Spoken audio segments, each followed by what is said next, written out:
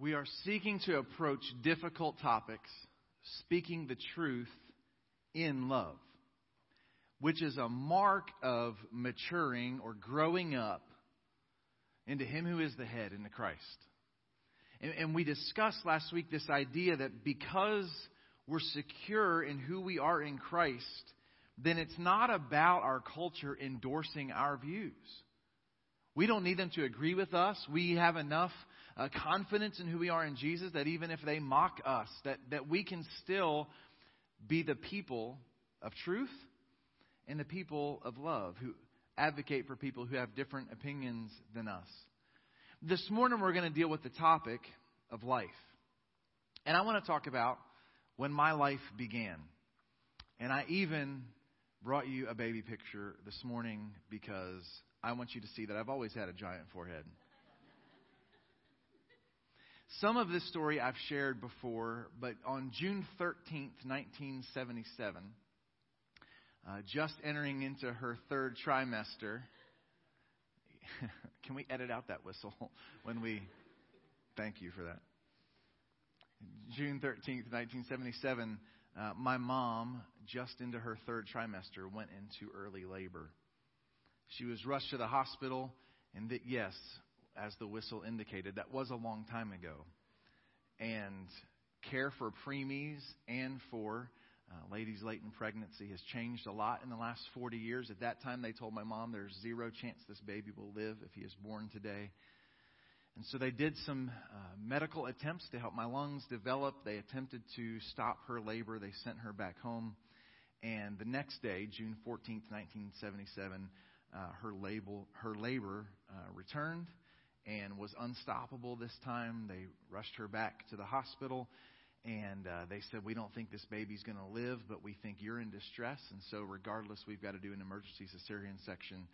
And not only have the medical advancements changed, but I think bedside care has changed. and really the mentality of that day was tough love. And so every nurse that my parents encountered and every doctor that my parents encountered were very candid and blunt. This baby is not going to live. I was born and put immediately into an incubator in the NICU. And they continued to tell my mom, I know he's still alive now, but we don't think he's going to live much longer. They told her the same thing the next day and the day after that and the day after that. For about the first month of my life, I was in an incubator. What's interesting is my mom was a relatively young believer. She was a new Christian. She'd been born again for just a few years and was on fire for God. And one of the times that she was able to hold me when they had taken me out of the incubator, she prayed over me and said, God, if you'll just let my baby boy live, I promise to raise him to know you and to serve you and to love you. And every time I did anything wrong as a child, she told me that story. Don't you know I didn't just labor you into existence. I labored before the throne, and you didn't clean your room. But what's interesting is I was preparing for this morning's conversation in truth and in love. I realized that the extraordinary care of the physicians and nurses, the unimaginable amount of money that was spent to save my life. I was sent home 38 weeks after my mom became pregnant. And the reason that's significant to me is because had I still been in the womb and not in an incubator, in 8 states in the U.S., I still could have been aborted at that time. I had been fighting for my life for a month, and I was still subject to abortive resources in 8 states and in the District of Columbia. There was quite an uproar January 22nd of this year when the governor of New York signed a bill into law that removed gestational limitations on abortion. But the amount of uproar to me seemed pretty uninformed that there were already 7 states and in Washington, D.C. that had removed limitations, gestational limitations on abortion. More than 42 million abortions are performed every year globally. which averages 115,000 abortions every day. And what's significant about that number is that I don't hear the people of God talking about this topic much anymore. I don't know if we just think we've been defeated and so we've given up, or perhaps we're just lulled into apathy about this. Which seems to be more the case because a headline news from the Associated Press this week was about vice presidential and presidential hopeful nominee for the Democratic Party, Joe Biden. Joe Biden is a lifelong Catholic, has been open about his Catholic faith, and whether you agree with Catholicism or not in this room, obviously we have major theological differences, but the fact is this is one of the topics where we do link arms together. And throughout his entire career, and Joe Biden has had a lengthy political career, throughout his entire career, Joe Biden has, even against his own party, been against governmental funding for abortions until last week. Last week, he flip-flopped on a position that he has been rock solid on his entire political career and said he's now in favor of the discussion regarding government-funded abortions. And what's interesting about this Associated Press article is they're saying, we think this is really going to hurt him with his Catholic base, with his Catholic friends and family. But this is the quote in the article that stood out to me. He said, the author of the article, she said, the move seemed sure to hurt the former vice president with Catholics. But so far, Biden has faced little criticism over his shift on abortion funding. And what that reveals to me is even the people who care seem to not care very much anymore. And what we seek to do this morning is walk into a difficult and delicate topic with truth and with love. So please grab your Bible. If you don't have one, there's one underneath the seat in front of you. And if you don't own a Bible, we'd love for that to be your gift today because we really think this is a special book. As a matter of fact, it's what's guiding our whole conversation with these difficult topics. And so we have a tradition here. We hold this book up and say a creed together before we jump in. And so I invite you to join with me in that tradition this morning. Here we go. The Bible is the Word of God. The truth of the Bible will change my life. Lord, open my heart and awaken my mind and give me grace to respond. Change me for your glory and my joy. Amen. Thank you so much. We're going to look at two passages this morning. We're going to start in Genesis 1, and then we're going to go to Psalm 139. So if you want to turn first to Psalm 139 and put a finger there, and then turn over to Genesis chapter 1, that's where we'll start. We'll be in Genesis chapter 1 and in Psalm 139. Starting in Genesis chapter 1. Have you ever been channel surfing and you see a show that's one of your favorite shows, and so you stop surfing and you start watching the show, but you miss the beginning of the show and you realize it's an episode you've never seen before, and you're watching the show and you realize you have no clue what's going on? Because you picked it up in the middle of the story and in the middle of the drama. And in the same way, I don't think it's healthy for people living in 2019 to begin to discuss a topic of life without going back to the beginning of the episode. Because nothing will make sense today in the narrative if we don't get the beginning of the story right, which is why we go to Genesis chapter 1. We'll spend a good bit of time here in the coming weeks, but this morning we're only going to look at two verses, and then we're going to look at one verse in Genesis chapter 2. Genesis chapter 1, beginning in verse 26. Then God said. That phrase exists again and again and again in the Genesis narrative. In the beginning, God created the heavens and the earth. The earth was without form and void. And we see that God continues to say. God said, let there be light. God continues to speak. And then into existence comes what he has spoken. This one's a little different. God said, let us make man. And here's a crucial language that we won't deal with a ton this morning, a little more next week. But let us make man in our image, after our likeness. Because we reflect the image of God, it makes sense then that he would say, let them have dominion over the fish of the sea, over the birds of the heavens, over the livestock, and over all the earth, and over every creeping thing that creeps on the earth. So God created man in his own image. case you didn't understand that, in the image of God, He created him.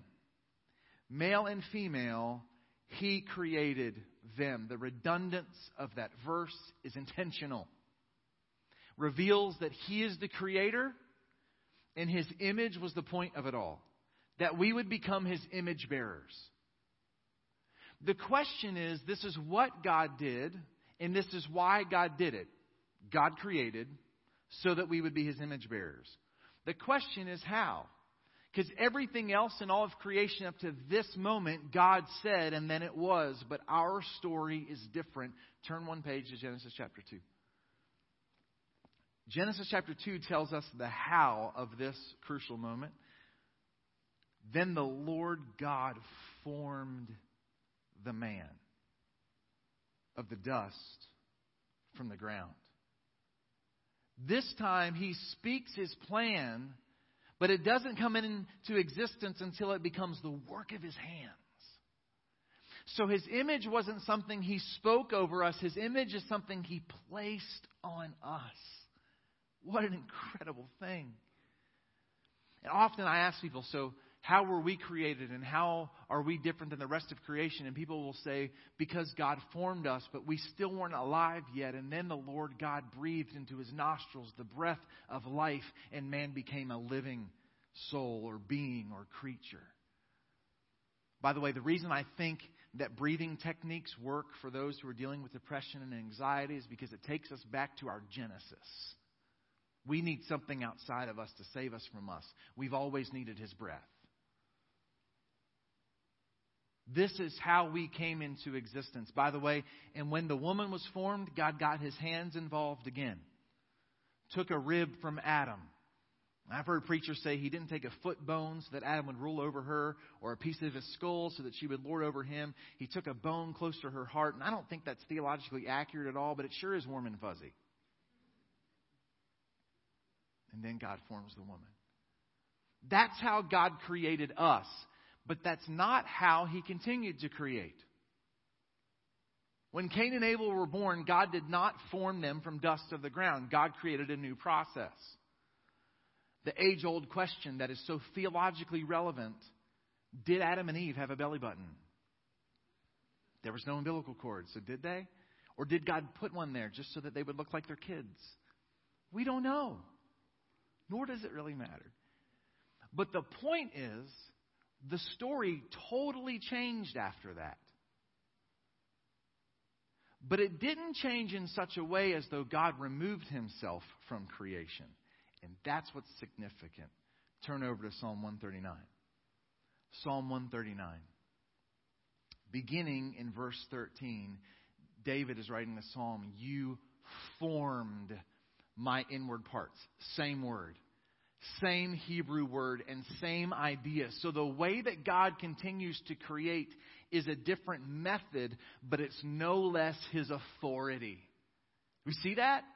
God's no less involved in life in the womb than He was life in the garden. You formed me in my inward parts. You formed my inward parts. You knitted me together in my mother's womb. I praise You. For I am fearfully and wonderfully made. Wonderful are Your works. My soul knows it very well. We'll circle back to that verse in just a second. My frame was not hidden from You when I was being made in secret, intricately woven in the depths of the earth. Your eyes saw my unformed substance.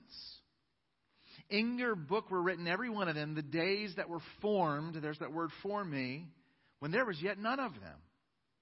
How precious are Your thoughts, O God. How vast is the sum of them. If I would count them, they're more than the sand. I awake and I am still with You. That's the heart of this whole psalm, is the presence of God. Even if I make my bed in hell, You are there. That God is with us.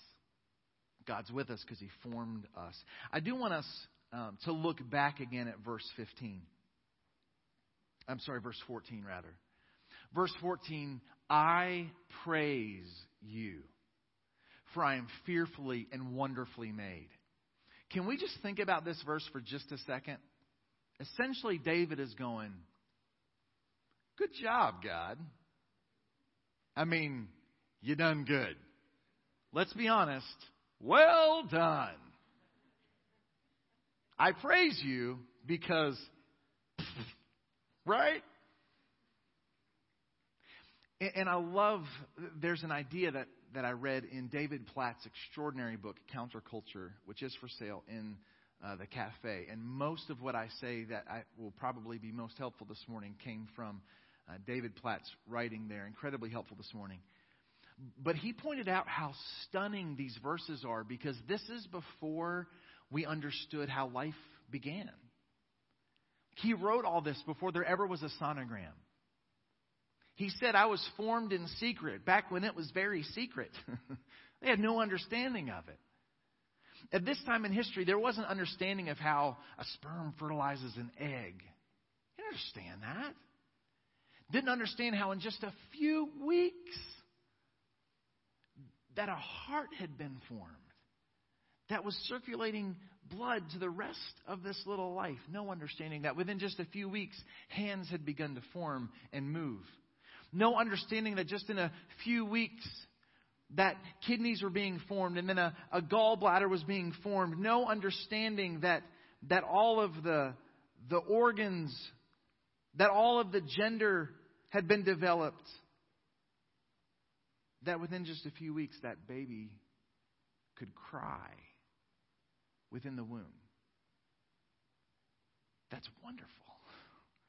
The psalmist is praising God for something that we understand now better than any generation in the history of civilization.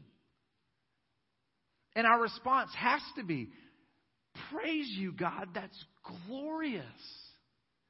This thing called human life is miraculous every single time. Praise you, God. A heart, a brain, organs, sexuality, movement, reaction, all in the first trimester. The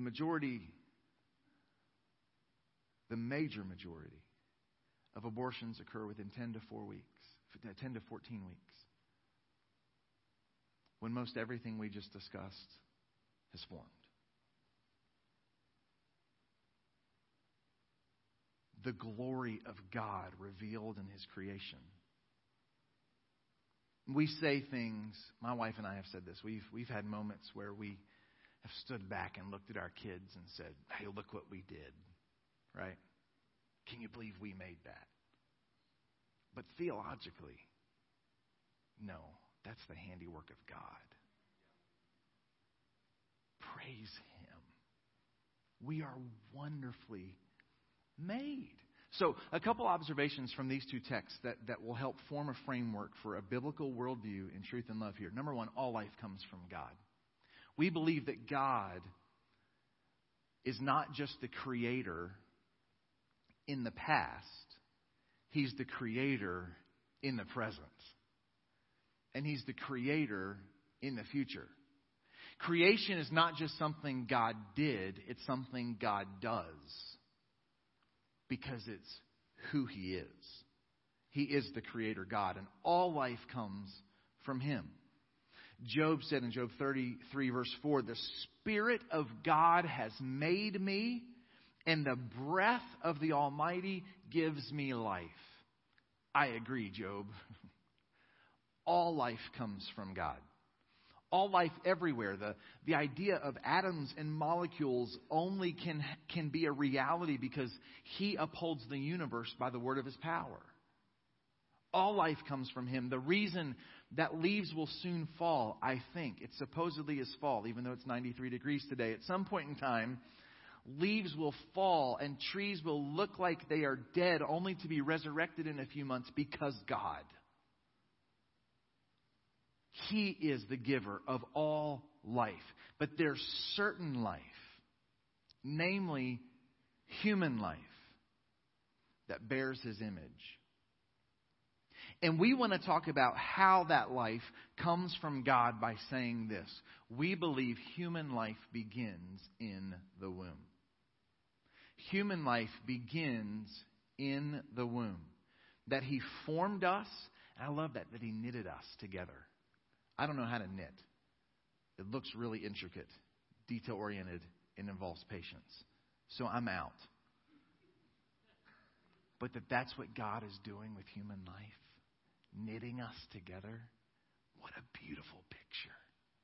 And He's doing that not after 30 weeks, not after 40 weeks, not whenever we're actually born. He's doing that in the womb. So one of the major arguments about this idea of life is, when does life begin? When does life begin? Is life, the beginning of life, when we understand it? When we can see it, when we perceive it, when we know that we're pregnant? And I love what David Platt here said. He said, God reminds us in His Word that though an unborn baby is visibly hidden from us, he or she is not hidden from Him. Because He's the one who's building that life and forming that life. God told Jeremiah the prophet in Jeremiah 1 verse 5, before I formed you in the womb, I knew you. Before you were born, I sanctified you. In the beginning of the great Christmas story, John the Baptist, while in his mother's womb, leaps with joy when Mary walks in the room carrying the Messiah, the pronouncement of the Messiah. And I believe right now, all across the world, in this very moment, there is a holy global sonogram taking place in the mind and heart of God. He sees every life in the womb. And one of the things that what we call the pro-life movement or the pro-choice movement, one of the things we argue about a lot is, when is it actually a life? As a matter of fact, sometimes the argument gets lost in, when does life begin? Most pro-lifers are going to dig their heels in and say, we contend for a position that life begins at conception. Then we have to get into medical conversations about what defines conception. Is every fertilized egg a conception?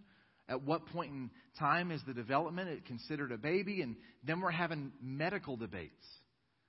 And this is glorious, and I didn't write down who I got this from, so I can't give credit to the author that I stole this from. But somebody that I was reading and preparing this topic said this: we don't primarily contend for a when position. We contend for a where position, in the womb. From the moment that we know it's a life in the womb, it's been life. It was a life before we knew it was there. So whenever the conversation is beginning, life in the womb is protected in the heart and mind of God. We primarily argue for a where and not a when. And by the way, because that's the way we talk. When Maurice and I got pregnant with our first child, we didn't say, hey, guess what? We're having a blob of cells. We're going to have some tissue. We didn't set our parents down and go, we might have a potential human life. We said, guess what? We're having a baby. And after he was born, and after we lost the next pregnancy and had a miscarriage, we didn't grieve the loss of tissue. We grieved the loss of life.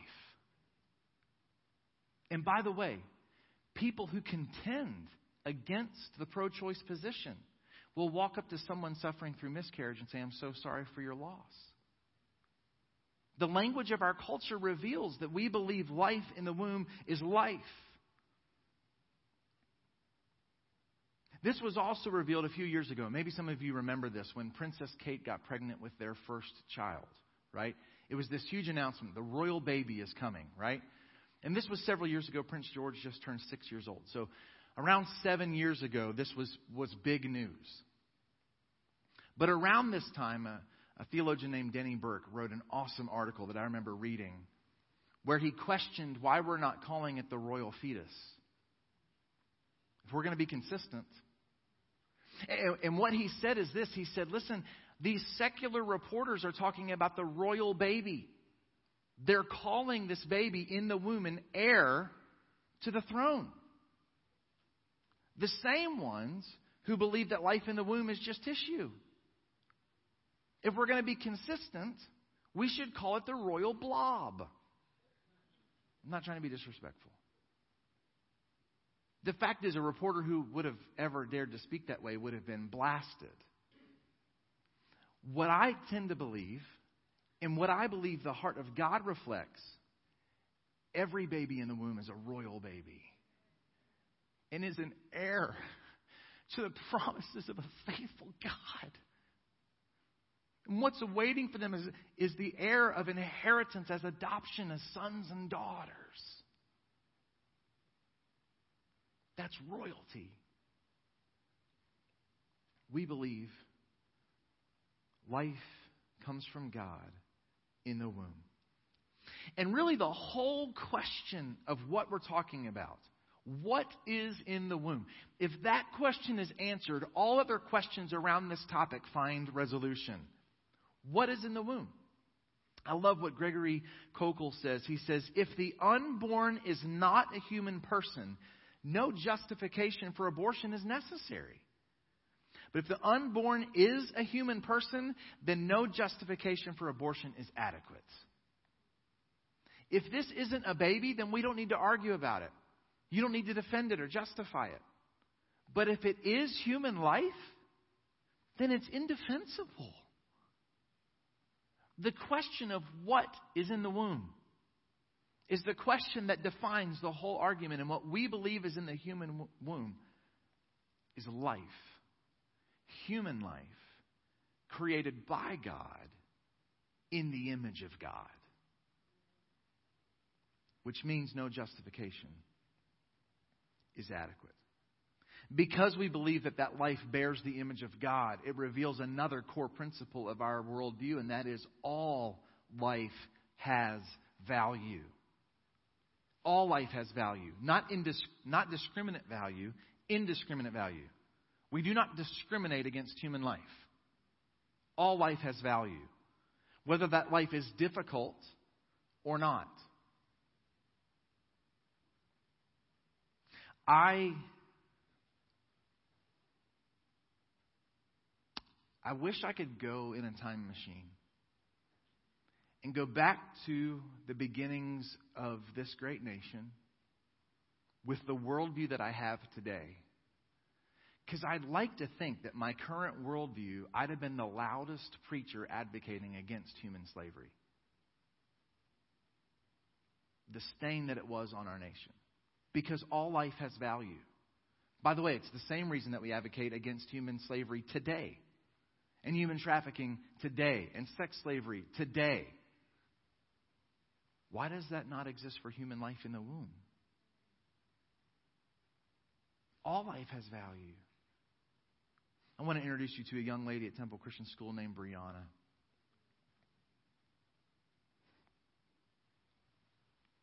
Brianna is one of the happiest, most joyful little girls you could ever meet.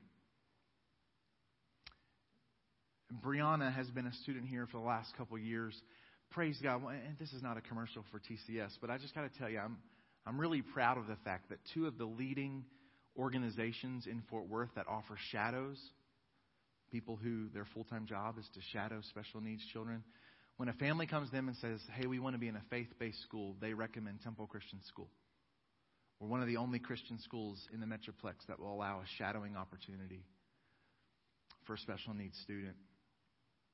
And Brianna's parents, I wish I could read you some of their emails of how grateful they are that we allow Brianna to be in a classroom with children her own age and the dignity that they've seen develop in her because of that.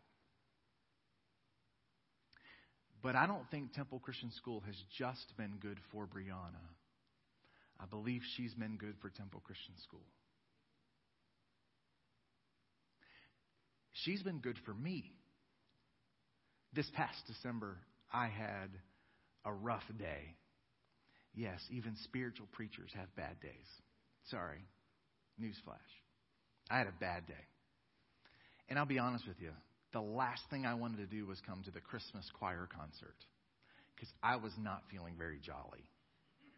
Seriously. But that's the job. Merry Christmas.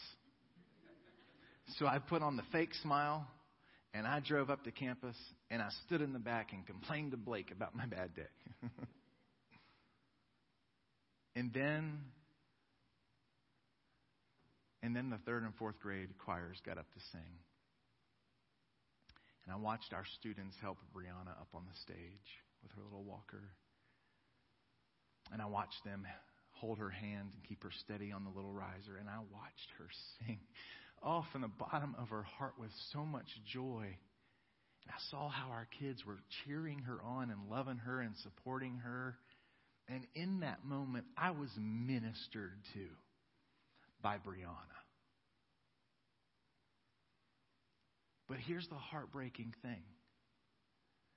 92% of the Briannas in our culture are being executed before they ever have a chance to change the world.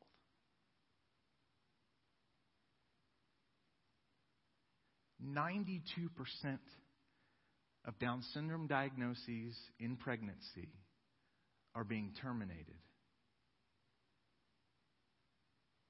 And I don't pretend to say that being Brianna's mom or dad is easy. And I'm not saying it's fair. And I understand that neither of my 3 sons have Down syndrome, and so maybe it's easy for me to say this. But one of the brightest spots I see on our campus every day only had an 8% chance of shining as the light that she is in our culture.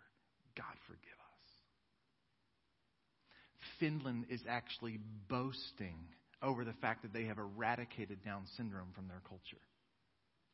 Through diagnoses in pregnancy and then abortive care, they proudly proclaim that they have eradicated Down syndrome.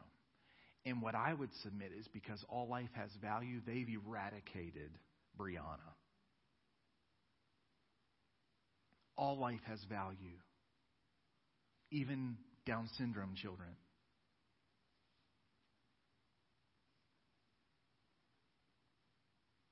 Let's talk about this idea of a woman's right to choose. The fact that I'm speaking on this today and I'm not female in a big part of our culture means I don't have a right to say anything. And what I would say is I believe that we are free, but we are accountable.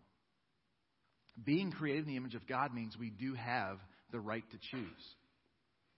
But we don't have the right to choose the consequences of our choosing. We're accountable for our actions. The fact is, God gives us tremendous freedom. Freedom to do all kinds of things that He says are morally wrong. But we're accountable for those actions.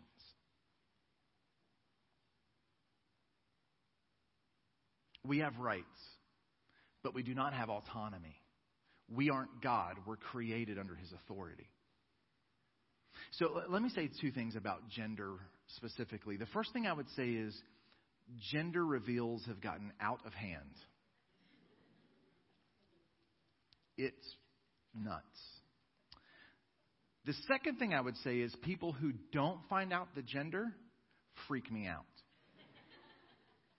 Like, you can have a plan and have the room painted and be ready, and you choose not to. You're what's wrong with the world. You don't know where your car keys are, do you? How can you not find out? This isn't the Dark Ages. It freaks me out. But when it comes to this topic of a woman's right to choose, the fact is, in many places in the world, if in the womb you're revealed to be a woman, you're exponentially more likely to be aborted.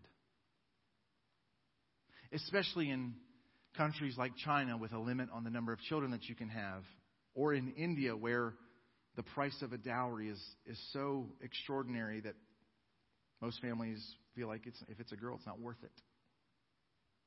And so while our culture is screaming for a woman's right to choose, I'm just advocating for a woman's right to live.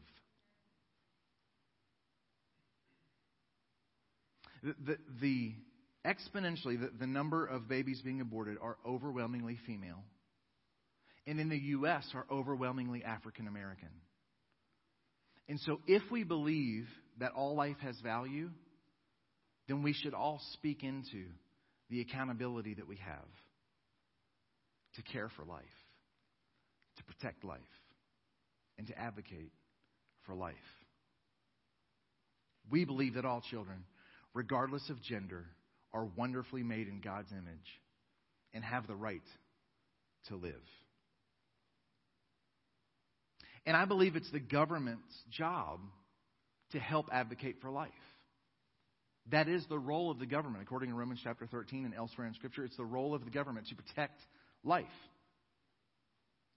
Now, I believe in limited government. I'll be honest with you. I think our government is far too large and far too powerful. That might be too political to say this morning, but you'll get over it. I believe we should have more freedom and not less freedom. However, when it comes to issues of life and death, that is the role of the government. If what is in the womb is human life, then it is the role of the government to protect that life. Now, one of the things that we often hear the culture say is that the government can't legislate morality. I've actually used that phrase at times, but I think it's awfully misunderstood. The fact is, the government only legislates morality. All laws are moral. The reason you can't come into my house and take my stuff is because it's wrong. The reason you can't go kill somebody is because it's wrong. The reason you can't drive in such a way on the roads that it puts my kids' life at danger is because it's morally wrong. We've decided that as a culture. It's wrong. The reason you can't abuse an innocent victim, steal a child's innocence, because it's wrong. And by the way, I would say this. The reason you cannot kidnap my children is because it's wrong. You'd probably bring them back when you try to feed them. It's wrong. You can't kidnap my children. And in the same way, I would say it's morally wrong to kill children before they have a chance to live. We believe life in the womb is given by God and protected by God. And it is the government's role to protect that life. Now, we are pro-choice about a million other things.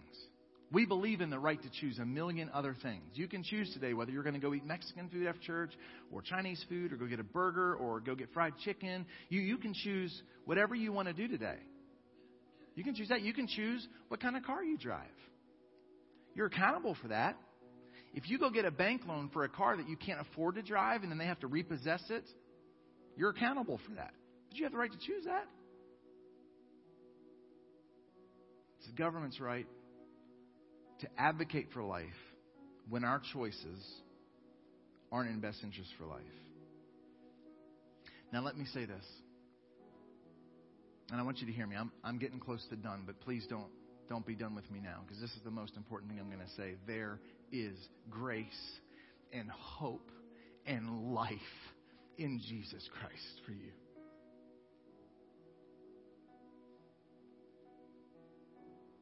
Let's speak some love over this topic, because I believe, listen, I want to say this kindly.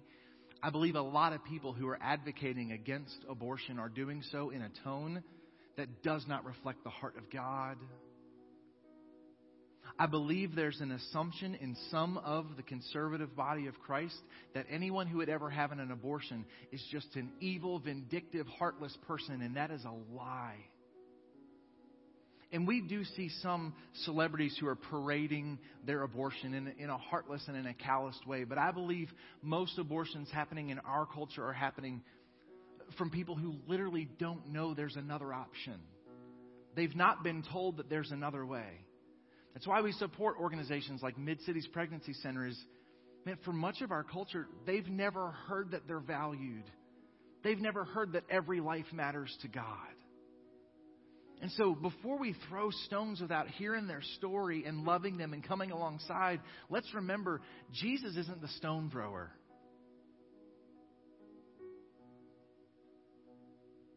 I also think it's important for us to understand that conservative estimates are that 1/3 of women in America have had an abortion or will have an abortion in their lifetime. 1 in 3. And so if we're talking about this in a rude and calloused and arrogant manner, we are sinning against women for the sake of protecting children. Does that sound logical? God loves all people, including all of us who have regrets. That beautiful verse that says He saw us when we were unseen. I want to say over you this morning, God sees you and He loves you both in the womb and in your regrets. He sees you and He loves you before you're born, and He sees you and loves you a long time after your birth when you've got a list of things you wish you could do over. God loves you. His mercy is available. His grace is available for you. And I want to be honest about what I believe God's view is on abortion. I just want to do so with a tone that is loving and reflects the heart of God. And I'm pretty much out of time, but I feel like I need to say one more thing to the people of God today. If we advocate against abortion, but do not advocate for adoption and foster care and orphan care, then we're not actually pro-life.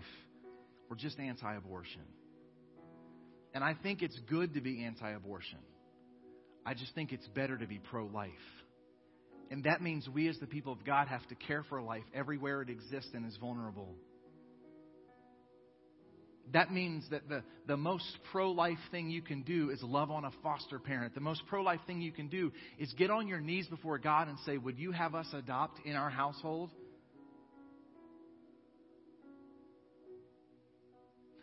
Loving and living in both truth and love is more than just words.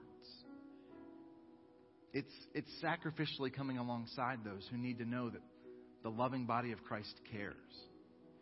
The fact is, for the hopeless little girl who is alone and doesn't know how she could ever raise a baby, she looks at the fact that if the churches would just step up in Tarrant County, there would be no foster problem here. And she thinks, well, if they don't care, then maybe nobody cares.